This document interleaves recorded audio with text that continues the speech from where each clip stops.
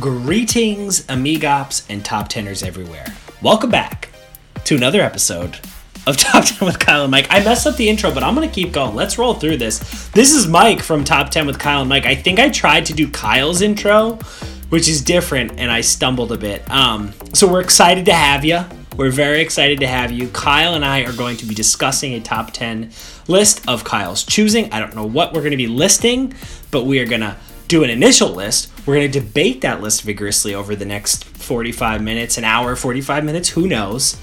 And then by the end of this episode, after the list has passed through this almighty gauntlet, we will have a definitive top 10 list of Kyle's chosen topic.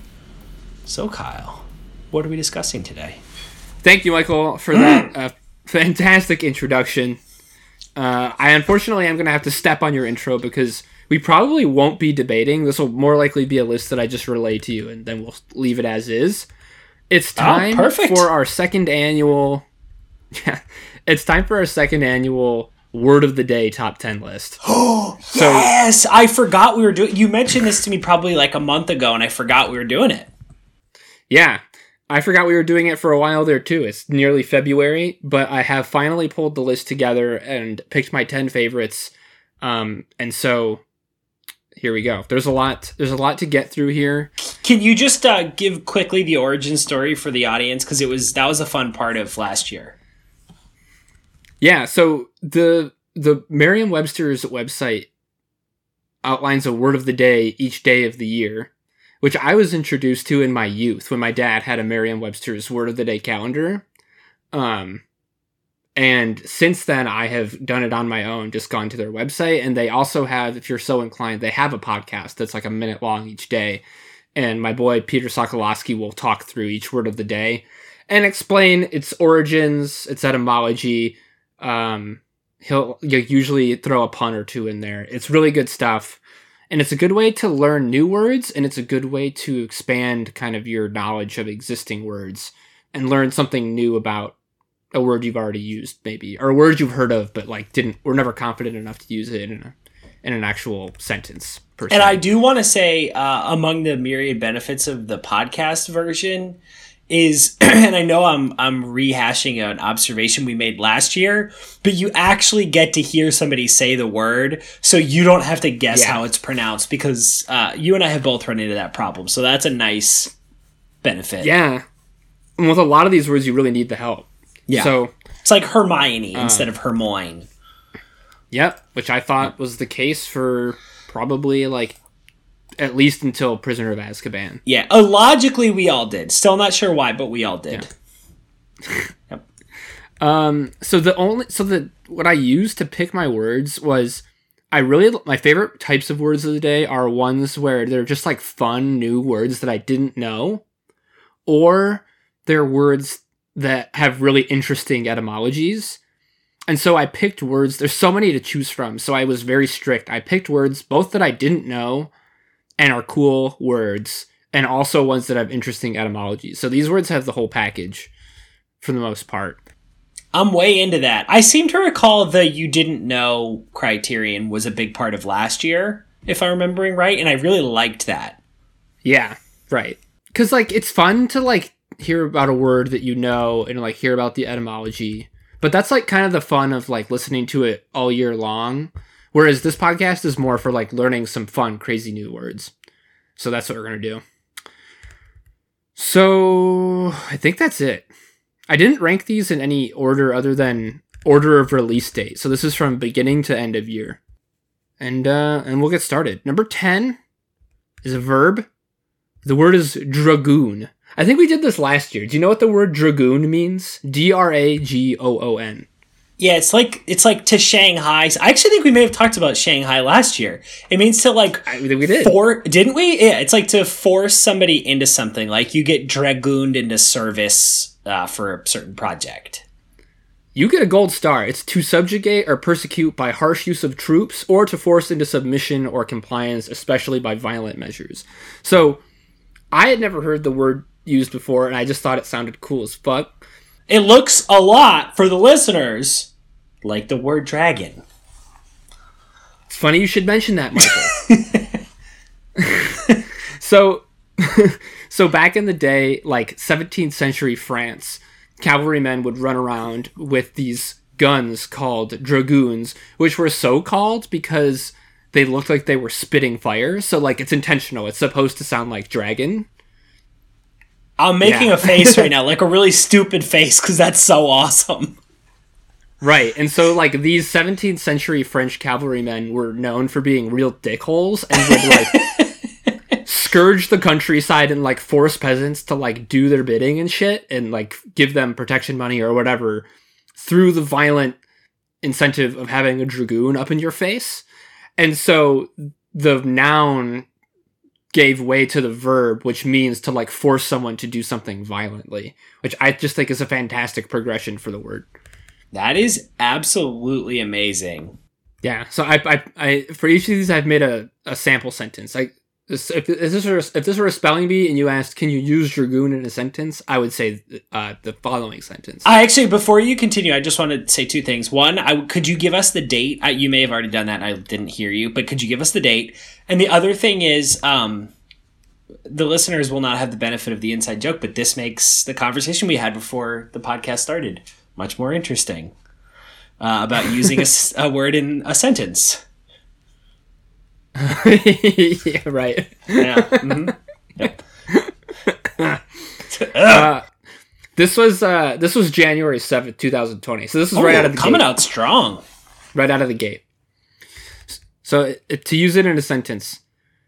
After years of pressure, Dylan was finally dragooned into both reading Harry Potter and watching Game of Thrones. That is exactly the sentence. I really wish I could claim that as my own. Yeah. It was actually probably even violent at times. Though I think you could probably use this word in scenarios where there's not actual violence. Yeah. This is one I like to use this word. Shanghaied is typically, there's an implication of trickery, which I know we discussed last year. Yeah. But it's like, if I end up at work doing something I didn't want to do, it is likely I was either dragooned into it by my boss or shanghaied into it by a peer. Those are the different situations. My boss doesn't have to shanghai me. He just dragoons me. But my peers can shanghai me into stuff. Shanghaied is like you were lured into the office with the promise of a happy hour, and dragooned is like, get your ass in here or else you're fucking toast doing this next week or whatever. Yeah, exactly. So that was number 10. That was dragoon. All right. Number 9 is a noun that came to us on February the 6th, 2020. The noun is canard. Do you know this word? C-A-N-A-R-D. It's like an old falsehood or like false tale. Like a canard would be like, I'm trying to think of a good example, but it's like some truism that isn't true.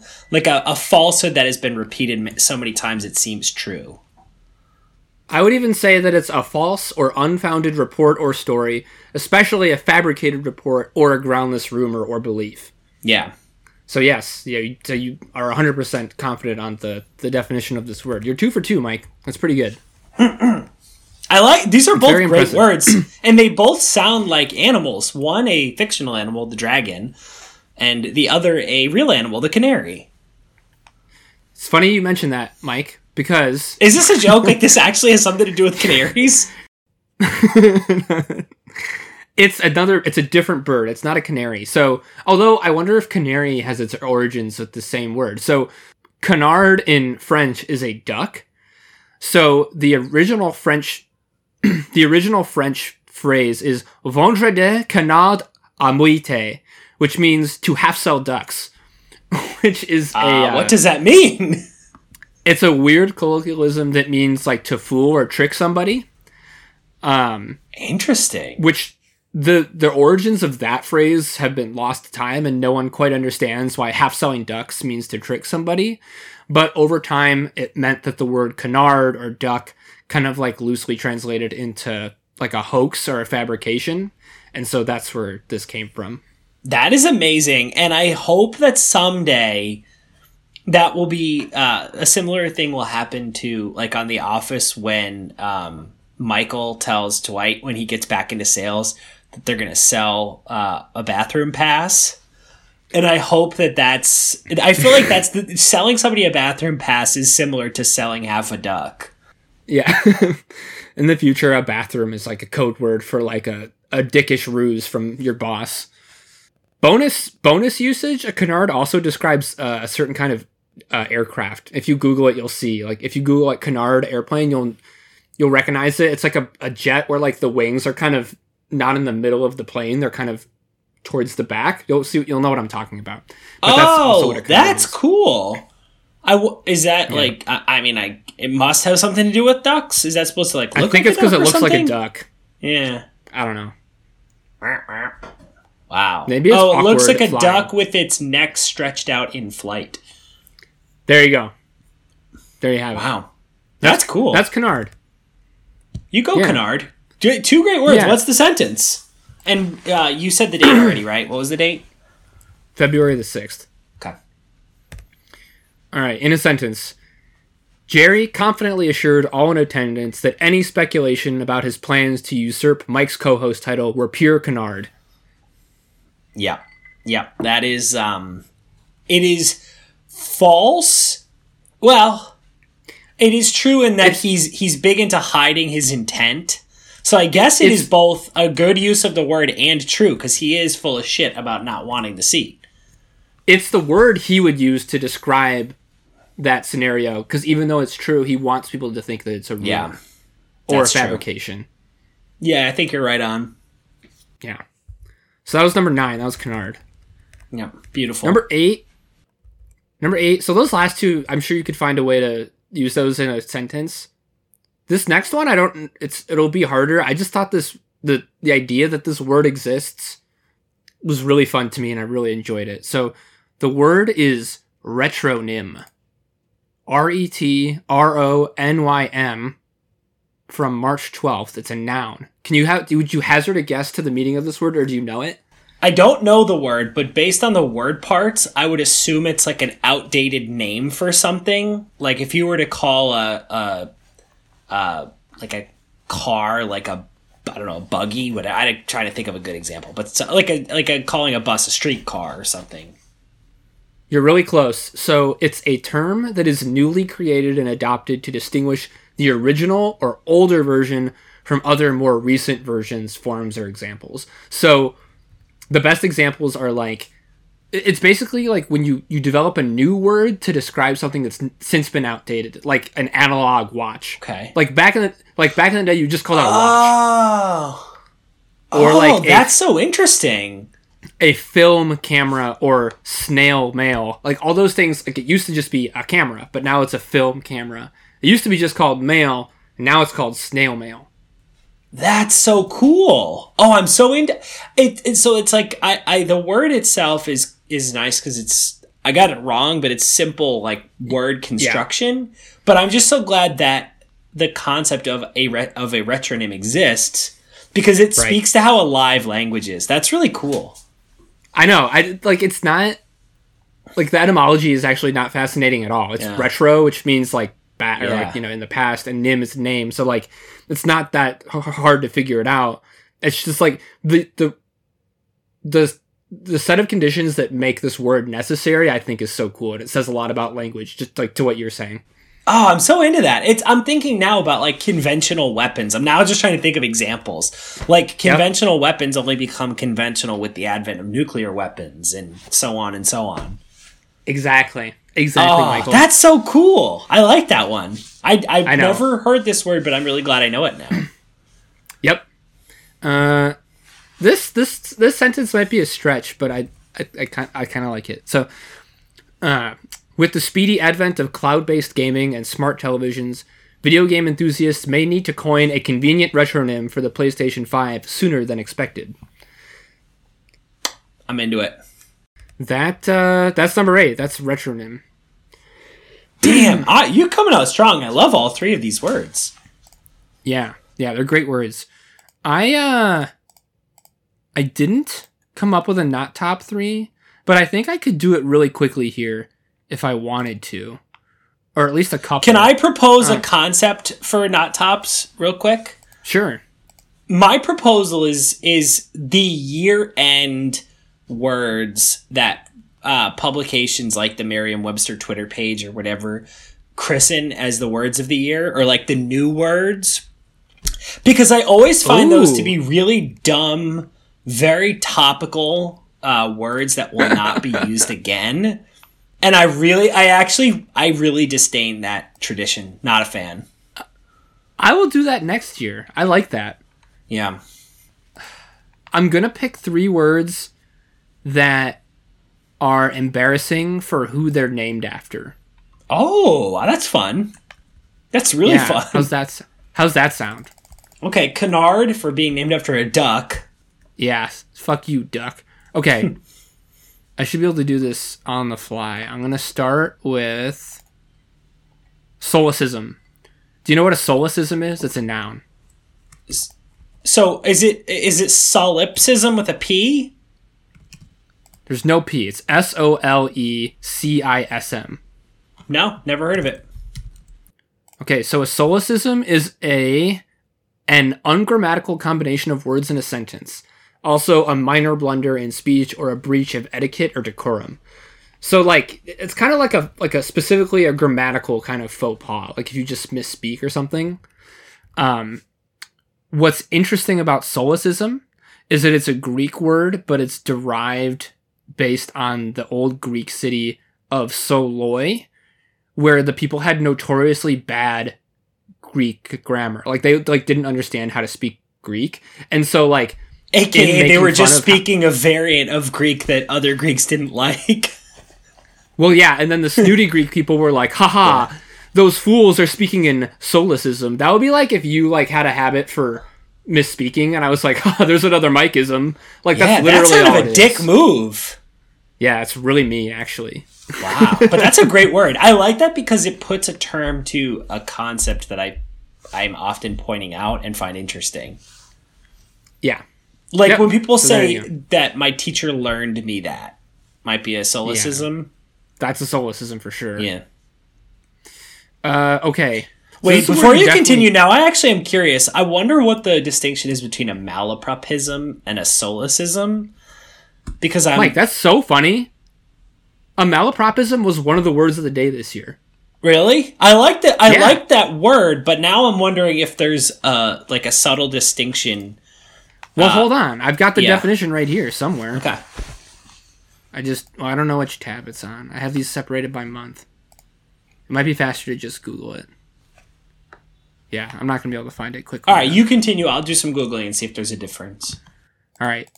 The next one I have is... So that was a solecism. Next one, this is a word you definitely know. The word is maverick.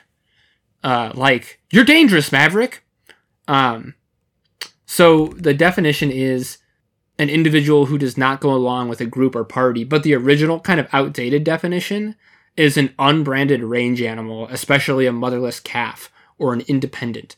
So, like, it originated from this guy named Samuel A. Maverick, who left a bunch of cattle unbranded in his field, and because they were unbranded, they got stolen. And so, like, these stolen cattle that were not branded became known as Mavericks because they weren't a part of a pack and they were kind of on their own, which I think is really cool. And it sucks for Samuel A. Maverick, who lost a bunch of cattle that way.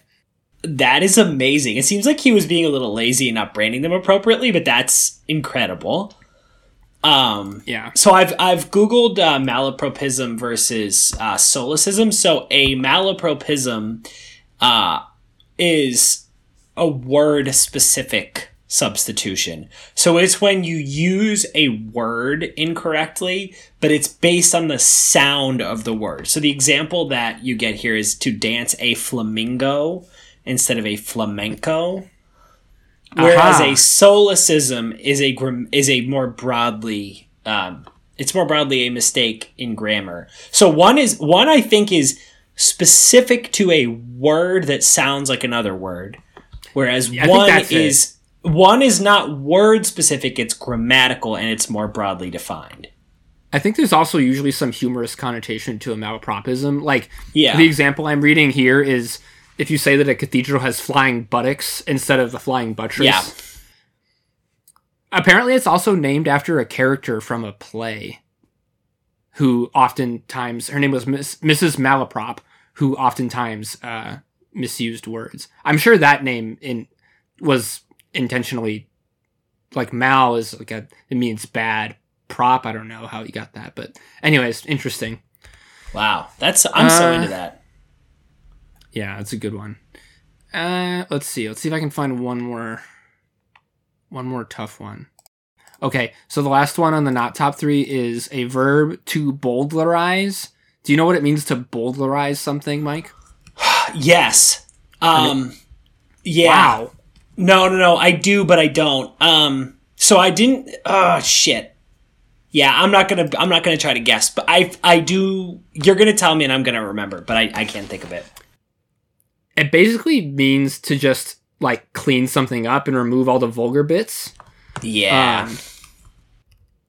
Which is named after Thomas Bowdler, who published a book called Family Shakespeare, which is just like a cleaned up version of Shakespeare's works for family usage. That's really cool. That was somewhere in the recesses of my brain, but it wasn't going to come anywhere. But that's a cool backstory. Yeah, so like when you hear like Kids Bop, that song, when you hear that song about wet ass pussy, but instead they say wet and gushy, that's been bowdlerized. Yeah. So just that's now a great you know. Call. Yeah. So there's an impromptu not top 3. Oh shit. Dude, we totally skipped all of that is invalid. We did not introduce that segment at all. All right, let's cue that stanky beat. Let's cue oh, sorry, go ahead. Let's just cue it back into number 7.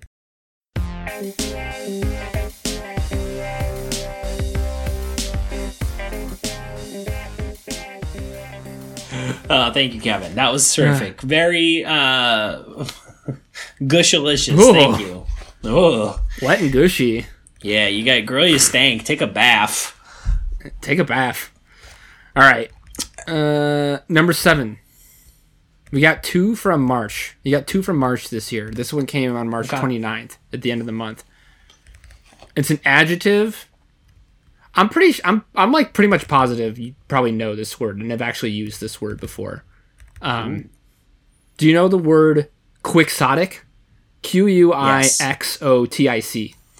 That's a fun one. Yeah. That's like foolhardy and like heroic, but in kind of a dumb way. It's like, and I'm sure you'll get into the reason why, but this is a great one. Foolishly impractical, especially in the pursuit of ideal, especially marked by rash, lofty romantic ideas or extravagantly chivalrous action.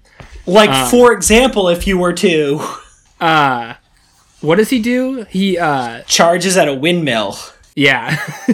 So if anyone is familiar with Don Quixote, this is where the term comes from. It's literally just an adjective version of Quixote. And Americanized a little bit, so it's quixotic instead of like quixotic or whatever. Which is which is weird, and I usually resent those sort of changes, but I like it because that makes it into such a fun word. Like, I find quixotic to be such a, like, it flows very nicely. It's weird that it doesn't degrade the word, in my opinion. Yeah, I like saying quixotic. It's a good time. I wish that I could do it. I think it would be really fun someday to know Spanish good enough well enough to read Don Quixote. I think that'd be so cool.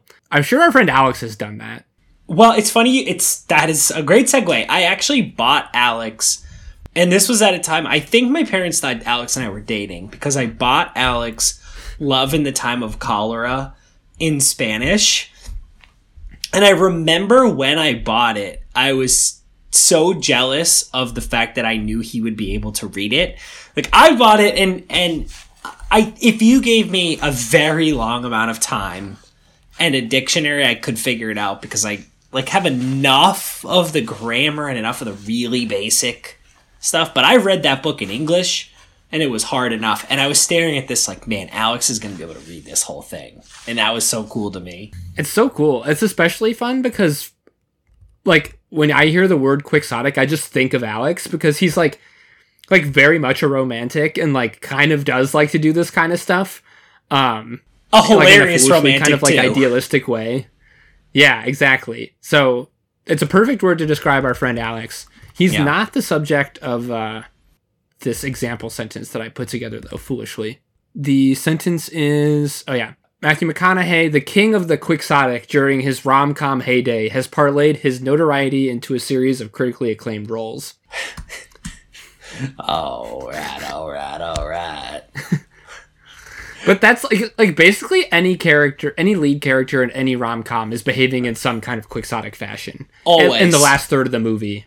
Always. I watched recently Something Borrowed, which is actually like a really bad rom-com, but I like it. I mean, that describes all rom-coms that I like. They're all bad, but I like them. And if I remember right, I think it's Jim. It's John Krasinski is like the spurned love interest who's making his quixotic quest to transition his friendship into a romantic situation. So you're right. I've weirdly seen that movie. It's because the guy whose name is Dex. It's something weird. I think it's Dex. Looks just like Dylan. Yeah. We've talked about this before, probably on this podcast. For sure. Sorry, Dill. All right. He's handsome. He's a good looking dude. Sorry. He's a very good looking man. Yeah. That was number 7. That was quixotic. We are going to skip April and go almost to the end of May. May 24th brings us Xeriscape. Xeriscape. Xeriscape. It's a noun. Do you know this word, Mike? I don't. I want to try to guess, though. I wonder if it's like... I'm going to go out on a limb. I'm going to say it's like a Xerox, but like a scape, meaning like a world. Like it's a close copy of our real world. How about that? I wish. That's a way cooler definition. So this word doesn't have like a super cool backstory. I just think it's a really useful word, and I think it's one we'll likely be using. So you should know it. Okay. So the prefix Xeri means dry or arid. So like I don't know how that goes into Xerox. Or if that's I wonder if it's because the not. copies were dry, like when it comes out, like there's no ink. Wet ink? I don't know. Maybe. Wet ass ink, baby. The definition of a xeriscape is a landscaping method developed especially for arid climates that utilize water conserving techniques. Oh, can I just guess? Can I do the sentence? I want to do the sentence before you even do it. I won't say the sentence. I just want to say I hope the sentence is Breaking Bad related. That's all I have to say. It was inspired by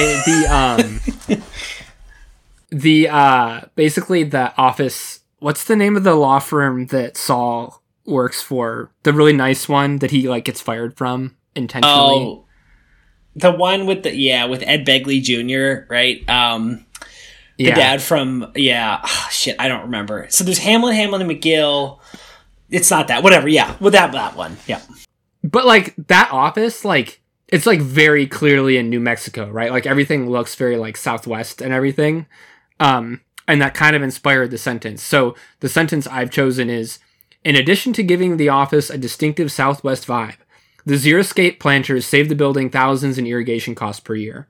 So, like, Xeriscape includes, like, there's all kinds of stuff, like water, like really low water plants, so like succulents and stuff like that. And there's like, this is like a whole like subdivision of architecture and like building construction nowadays. Alicia's actually probably knows a lot about this because like she's lead AP, which is like, it's like a certification that means you're like well versed in how to construct a building environmentally consciously.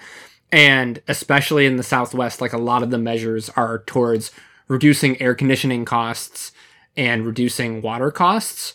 And so this is just like an important word to know for like we're probably going to start using this word a lot in our lifetime.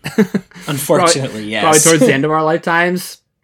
It's going to take on an outweighed significance. And it's already, I think, kind of a big hot button issue in places like Nevada and Arizona. And likely before we're dead will be a big issue here. So it's a good word to keep in your back pocket.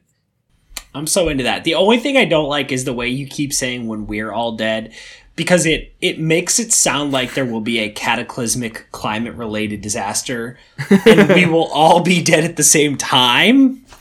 I'm not saying that this is that you're wrong, but it's just the way you're describing this.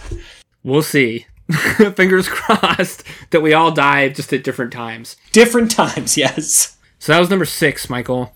That brings us to the top half of our list. This word I'm pretty confident you know. Number 5 comes to us June the 15th. It is a noun. The word is bellwether. Bellwether.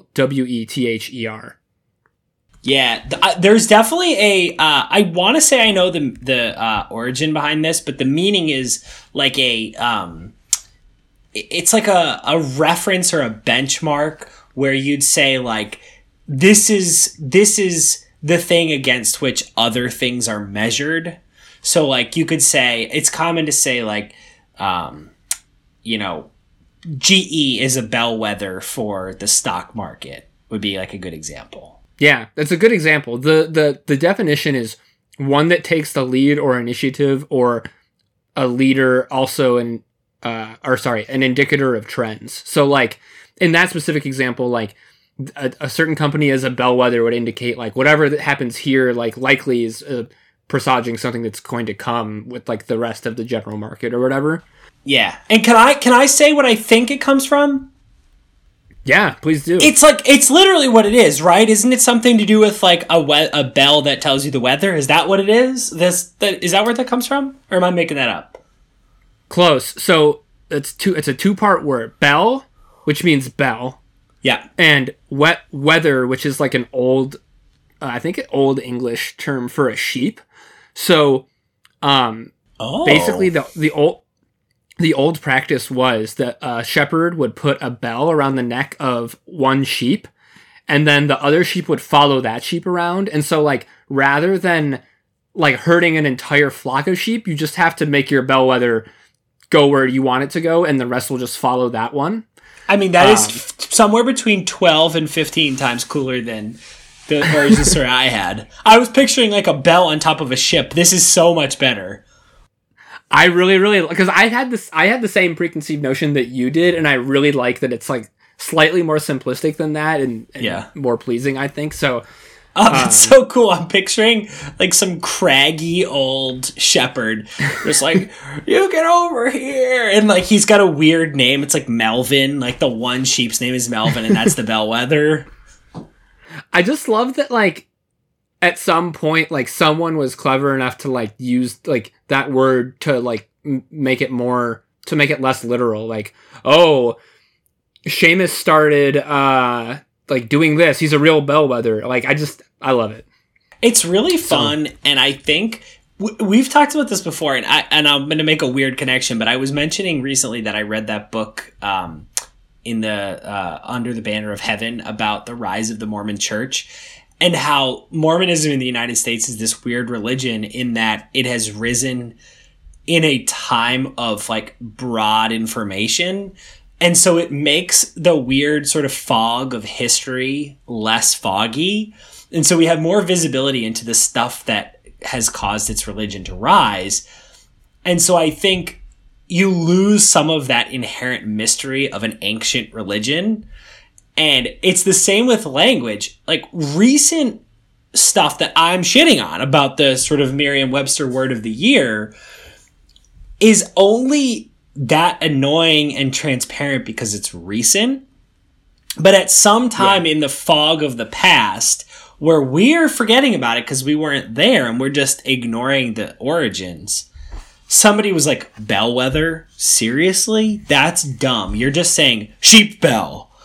But because it's sort of been, the rough edges have been smoothed over by all this time, to us, it just seems like a cool and interesting word.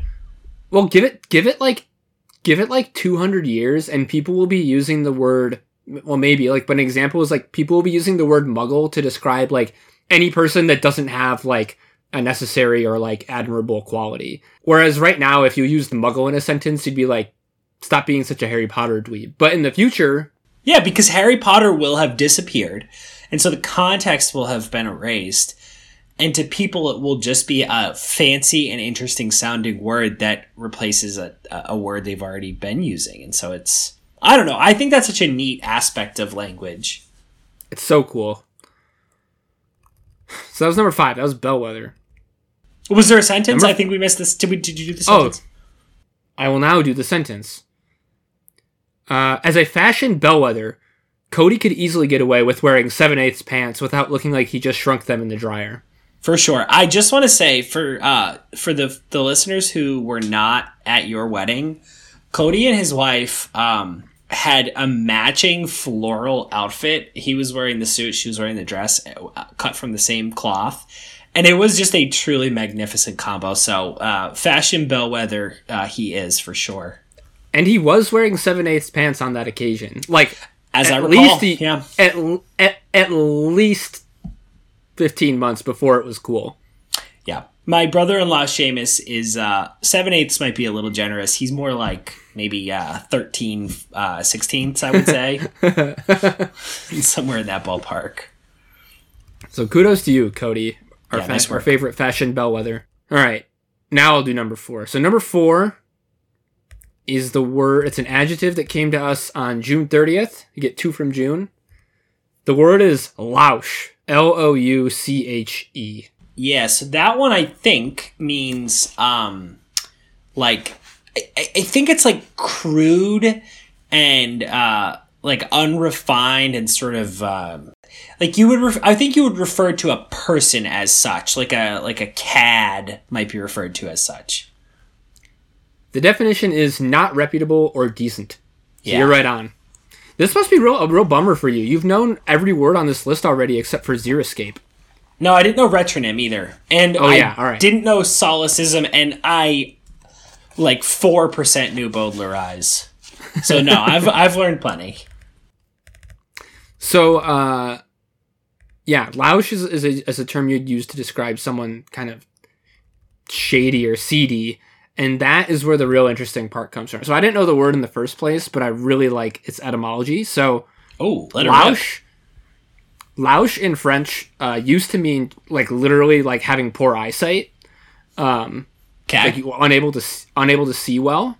Is that like, is there some sort of syphilis connection or something? Yeah, if you can't see well, it's because you've got the plague.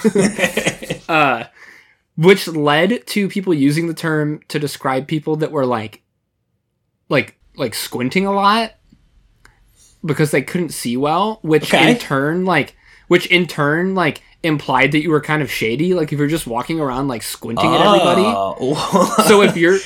So louche transitioned from being so good.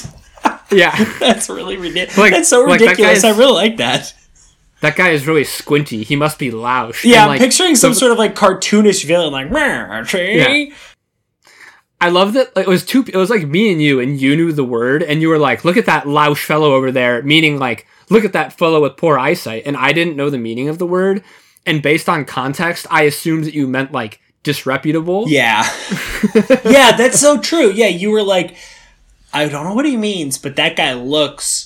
Because I can shady. Tell by the way he's squinting, he's up to no good.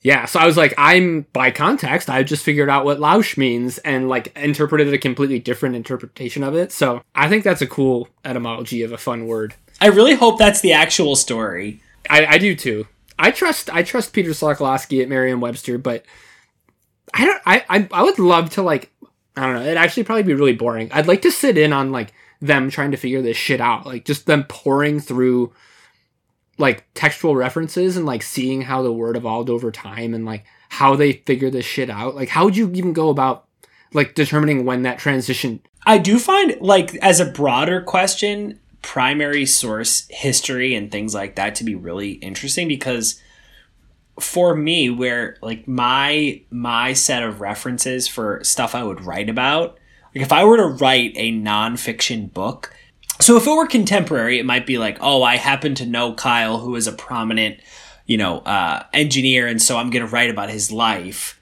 So I could write a primary source contemporary nonfiction book. But to think about history, I am not interested enough in anything obscure enough to do actual primary research, but at some point somebody did. You know what I mean? Like, it's a really interesting thing where you would have, if you were the person who was like, I want to research egg cartons through the ages, the question of how you do primary research on that is so fascinating to me, because you can't do secondary research. I wouldn't. There's no material. Yeah. That's so weird to me, because so much of that I think is still so, as you were saying earlier, from the retronym word, it's so analog. Like, you just genuinely have to go diving into stacks and libraries, which is cool. It must be. Like, that must be how they do it. Because I don't know how else you would. So, I don't know. I feel like you and I are both appreciators of... I know you and I both really like Excel. And like, I think about it that way where... And I remember this from when I got to do real papers in college.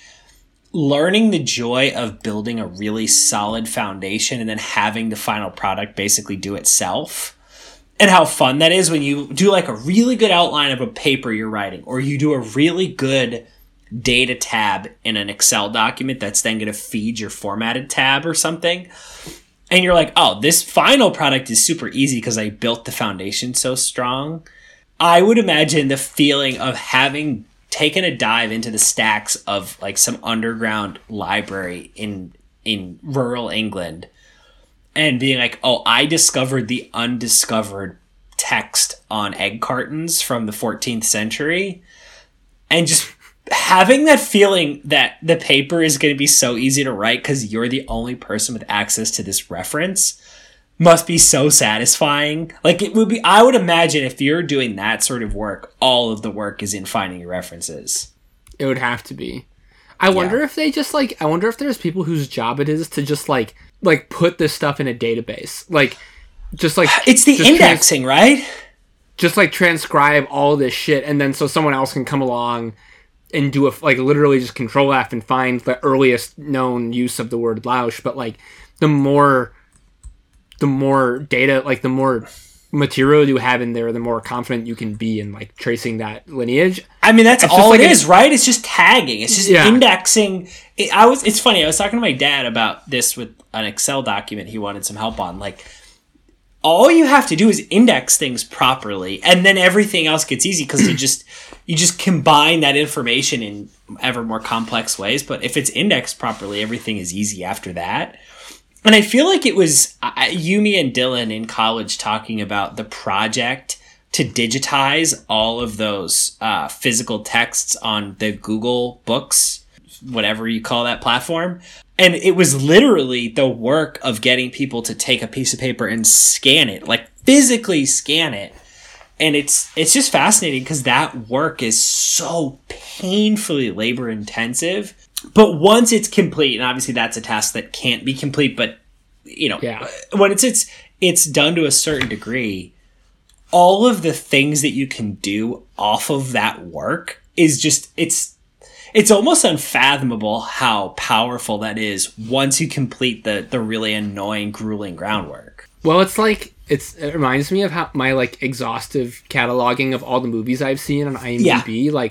Like that process to do it was such a pain in the dick.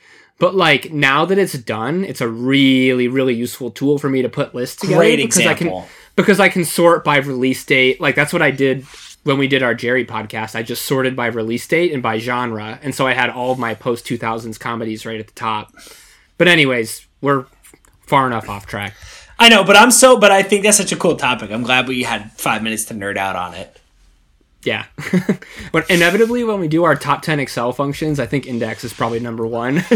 Yeah, it's a pretty powerful function. Yeah. All right. Yeah, it was number 4. So there's so many honorable mentions. Like, pretty much every word is interesting in some way or another. I'm going to pick a couple that I thought were fun or interesting, or ones that you should know about. So one is perquisite, which is not the same as prerequisite. A perquisite is a perk. Like, that's literally where the word perk comes from, which I didn't know. Like, I thought perk was its own word. It's not. It's just a a form of perquisite, which I thought I had the cool. same experience recently with the term rec. Have you ever heard the phrase like "let's open a rec" for work? Have you ever heard that? No. It's the same situation. It actually means it's short for requisition. So it's like the phrase people would say. You create a requisition form for a new position, and so like, we gotta open a rec for that. Perk was the same thing. Cool. That's good to know. Jibe. So jibe, G-I-B-E, is like to tease somebody, but J-I-B-E is to be in accord or to agree. It's the same as jive. Yes, which was also a word of the day this year, believe it or not. So that's interesting. I think like a word like ninja, like wouldn't make the top of the list because it's so commonly used, but it's literally from the Japanese nin, which means to conceal or move stealthily, and ja, which is person. I just love how simple that is. I'm not sure if you were aware, but to the ninja, invisibility is a matter of patience and agility. I heard that somewhere. I don't remember where. I don't remember where I heard it, but I did hear it somewhere, yeah. The word berserk, which I'm sure you know, is named after the Old Norse berserker, who were warriors who wore bearskin coverings and worked themselves into such frenzies during combat that they became immune to the effects of steel and fire. The word literally means bear. The word literally means bear shirt. It's so cool. That's so cool. It's so cool. Oh, that's awesome. That's a good one. This is a fun word because it's just something that happens a lot. So like when you get up and you stretch out like this and yawn, that's called pendiculation. There's a medical term for that. Wow. Which I really liked. Is it from the origin dick? Yes. Dick from the old Greek, which means penis or genitalia. Oh, it's pendicular. It has both pen and dick in it. Yeah, all the dicks. Yeah. Mm-hmm. What's dick? I like dick. Here's a fun one for you, Dylan. So you know the word stymie, I'm sure? Like to stymie somebody, to thwart them or kind of block them. It's a Scottish word that originally meant placing your golf ball between your opponent's ball and the hole. Whoa, that's so cool. Yeah. And back in the day, they didn't have like pussy ass markers where you would move your ball. It's like... I really like that because I do think that's actually really interesting because there's definitely golf is a common source of crossover words. And now I'm kind of curious, like, what comes first and what comes after. Like, to duff, like, you duff your shot. I wonder if that's right. A word outside of the context of golf and it's become a golf term or vice versa. Yep. Longer, Longueur, which I thought you might like because it's kind of got literary origins. A longer is just a dull or tedious passage or section. So, like, I can't wait to use this in a book review. Like, once you get through the longers in the middle, like, you'll really appreciate the ending. I've never heard that. I like that. Yeah. Because it sounds like longer. Like, yeah, that was a longer passage than I hoped. Yep. This is a cool word for all you engineering and physics nerds out there. Stiction, which is just a combination of static and friction, and it's the force required to cause a body that's in contact with another to begin to move. So it's like literally the force associated with the coefficient of static friction, which is cool. Like, I'm glad that word exists to describe that. Wow, I'm into that. Yeah. The etymology of this word is insane. So crux, like the crux of the matter, like the key point. So originally, a crux was a medieval torture device, which then the term then started to be used to describe like the pain that you would experience from having the crux used on you. So crux became a word that meant pain. And then it started to mean like a painful or taxing problem. And then that transitioned into being the essential problem in a legal case, like the crux of the matter. And so that's how it became what it is today. I just think like that progression is like so circuitous. I just think it's really interesting. That's really neat. So am I right in thinking, so I would have said that this was from like a cross, like a crucifix? Like, is the torture device like the cross? Am I right in thinking that? I bet it has something to do with like being crucified, yeah. Wow, that's such a cool path it took. This one, just because my dad used to come to the dinner table every day with his word of the day, and so like literally hundreds of many which I have forgotten, or I just like don't remember that's how I know them. But the two that always stick in my mind that I know from like that specific instance, one is pachyderm, which comes from the Greek pak, which is like hard or rough, and derm, which is skin. So a pachyderm is a term that describes like an elephant or a rhino, like any animal with like really thick skin. and then the other word is prehensile, which is like, it means adapted for seizing or grasping, especially by wrapping around. Like you would describe like a lemur's tail as prehensile. So that just seeing those words this year like made me really happy, because I remembered hearing them as words of the day back when I was a youth and my dad was sharing them at the dinner table. That is really cool, and those are two fun words to have learned as a young man. I do like your dad is such an obviously curious person, and it's so clear how that curiosity has been passed down to you. That's fun. That's the legacy. Yeah. The third one is bumbershoot, which is a fun word that means umbrella. I feel like you have said that before. I was gonna say you're a bumbershoot guy. I feel like. Oh yeah. That wasn't a word of the day this year, but that's another one that my dad likes to use a lot. So we just went through like 10 words. There's about 340 more that are fun. So look into this next year if you didn't this year.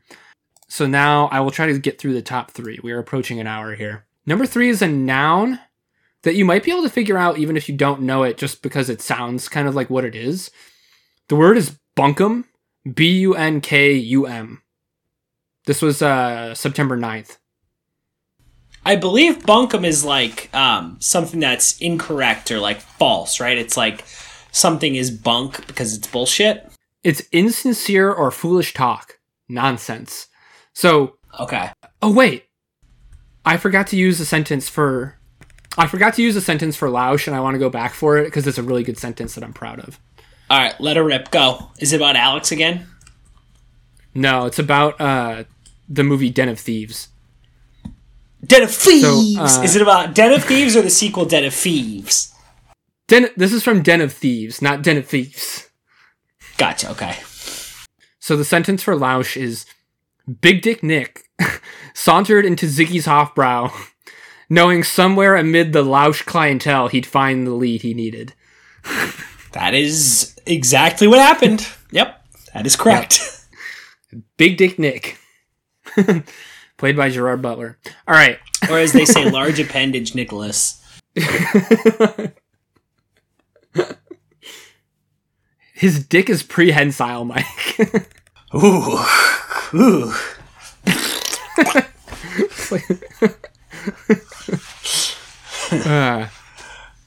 All right, bunkum. So anyways, back to bunkum. So bunkum, it sounds like what it is. The fun part about bunkum is that it is based off of a speech given in Congress in 1820 about Buncombe County, North Carolina, which everyone in attendance agreed was a complete and utter waste of time, and in fact wasn't even factual in any of its stipulations. And so that's how bad your speech has to be, such that going forward the word bunkum just means like utter drivel. I love it. That is gold.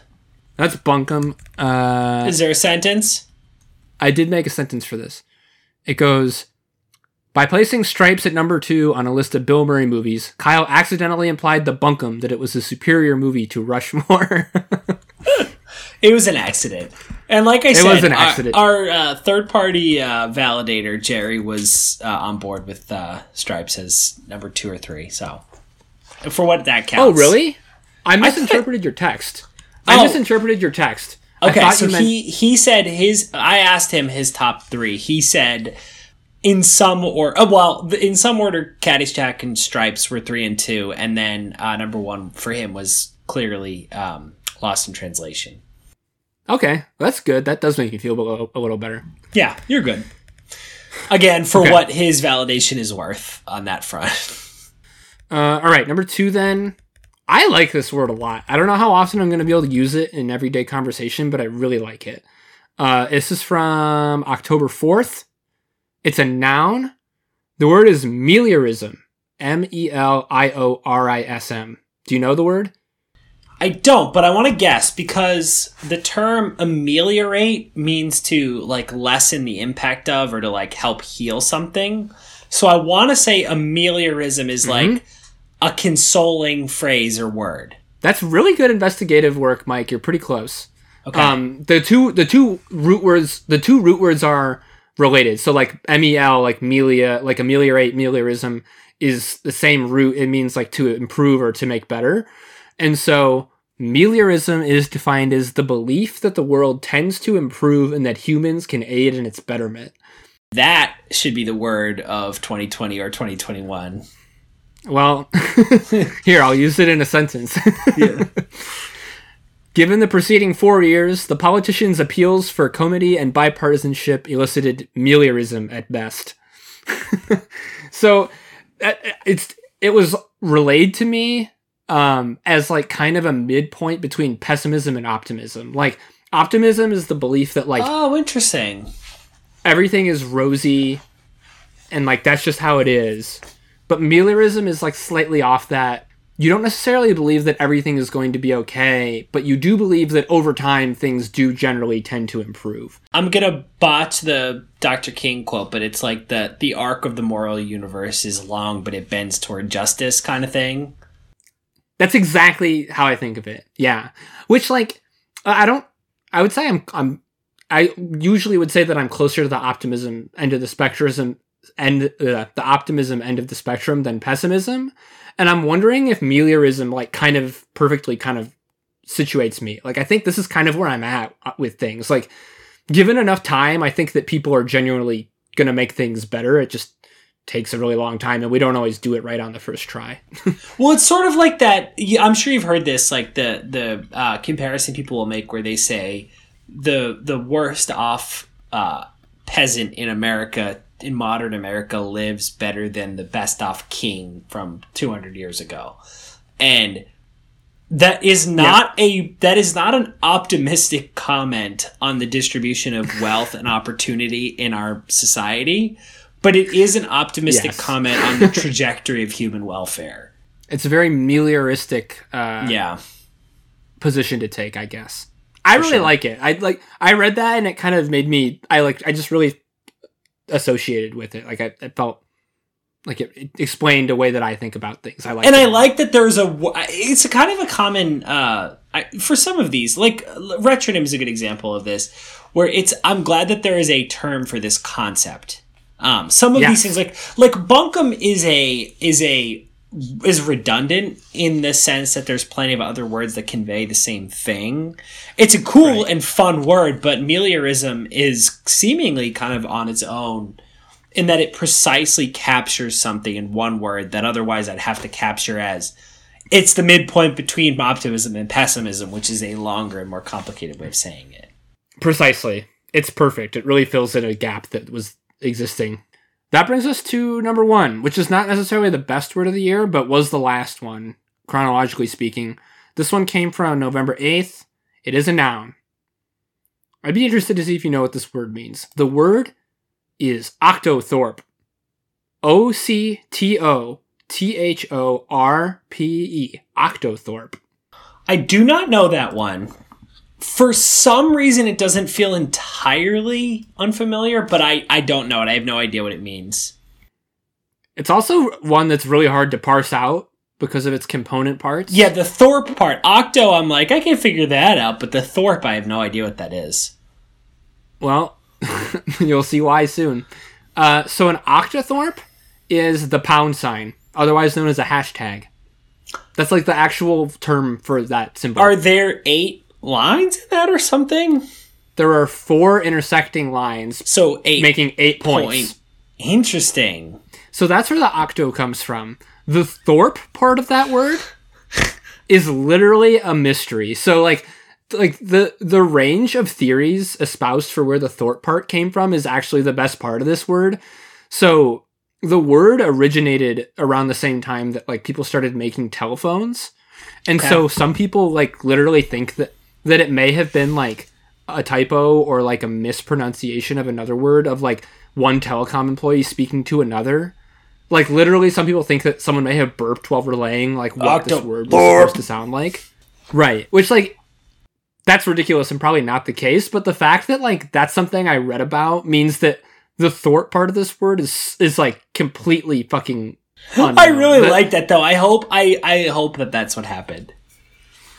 The other theories are that it has something to do with Jim Thorpe, the Olympian athlete. I was going to say, I hope this has to do with Ian Thorpe, the torpedo, the great Australian swimmer. Yeah, maybe that. It also bears a passing resemblance to an Old English word which means village, but nobody really has any idea where the Thorpe part of Octothorpe came from. That's amazing. Yeah. I will now use it in a sentence. Believe it or not. Please do.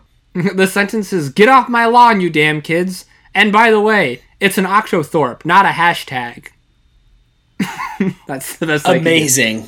That is amazing, and that is exactly the only person who would say that is the person who would be telling somebody to get off their lawn. That is well done. Or telling them that no, they cannot smoke cigarettes in the backyard or in the house. And you can't smoke a bowl when you get home from work. Oh my god. Kyle, my life. My life.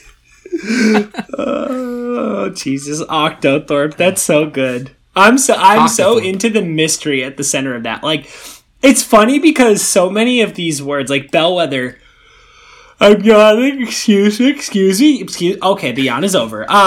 Bellwether is a wonderful story because of its clarity, and Octothorpe is wonderful because of its mystery. I just really like that. It's rare that Peter Sokolowski is like just throws his hands up and is like, we don't fucking know. We have no idea, and this is one of those words. So amazing. I hope it has to do with I'm not sure if I vote for Jim Thorpe or Ian Thorpe, but I'm hoping it's related to one or the other. I hope it's one of those Thorpes. Yeah. Mm-hmm. So that was those are the 10 words that I picked. There's a whole lot more out there. If people like this list, there's a very good podcast for you. Or just do what I do, and when you sit down with your morning coffee, when you get to work and you're settling in, read the word of the day. It takes only 30 seconds before you get into it, and you learn something new, probably. Also, unlike the news you're reading, when you do that, like the rest of us, when we sit down at our desk at work, it's not either A, useless, like the sports that I would read, or B, depressing, like the actual news you read. Like, this feels like it occupies a really positive space in that it's not depressing and it is not useless. It's really like a good way to start the day, I would think. Yeah, I like it. It's a nice part of my day. It could be a nice part of yours if you like this podcast. Nice. Well, do you want to run through the words before we say our final notices? Yeah, I'll run through these. Try to use these at least once this year if you can. Yep. Number 10 is dragoon. Number 9 is canard. Number 8, retronym. Number 7, quixotic. Number 6, xeriscape. Number 5, bellwether. Number 4, louche. Number 3, bunkum. Number 2, meliorism. And number 1, the great enigma, the Octothorpe. Amazing. That's it. That was as much fun as I remembered last year being. This is a really wonderful tradition that you've established for us. I like this list, and I'm glad that you enjoyed it, even though you knew a lot of the words. Yeah, not as many as you're remembering. I'm looking through them now. This was a great list. All right, I'll do thank yous. Thank you, Kevin, for doing our Not Top 3 intro music, and for doing it kind of after the Not Top 3 this week. And thanks also for ignoring the really kind of gross comments we were making around the time. Yeah. So apologies. Kevin did not approve us saying the phrase wet ass pussy. So sorry, Kevin. Or wet and gushy. Nope. That so either. Sorry about that, Kevin. Yeah, sorry, dude. We don't know Kevin. Now I thank my sister Erin. We do not know Kevin. No, we don't. Now I usually thank my sister Erin for the artwork. If you're listening to this podcast, you've probably seen the artwork. It's the best. It's the best artwork you've seen. Very good, very artistic artwork.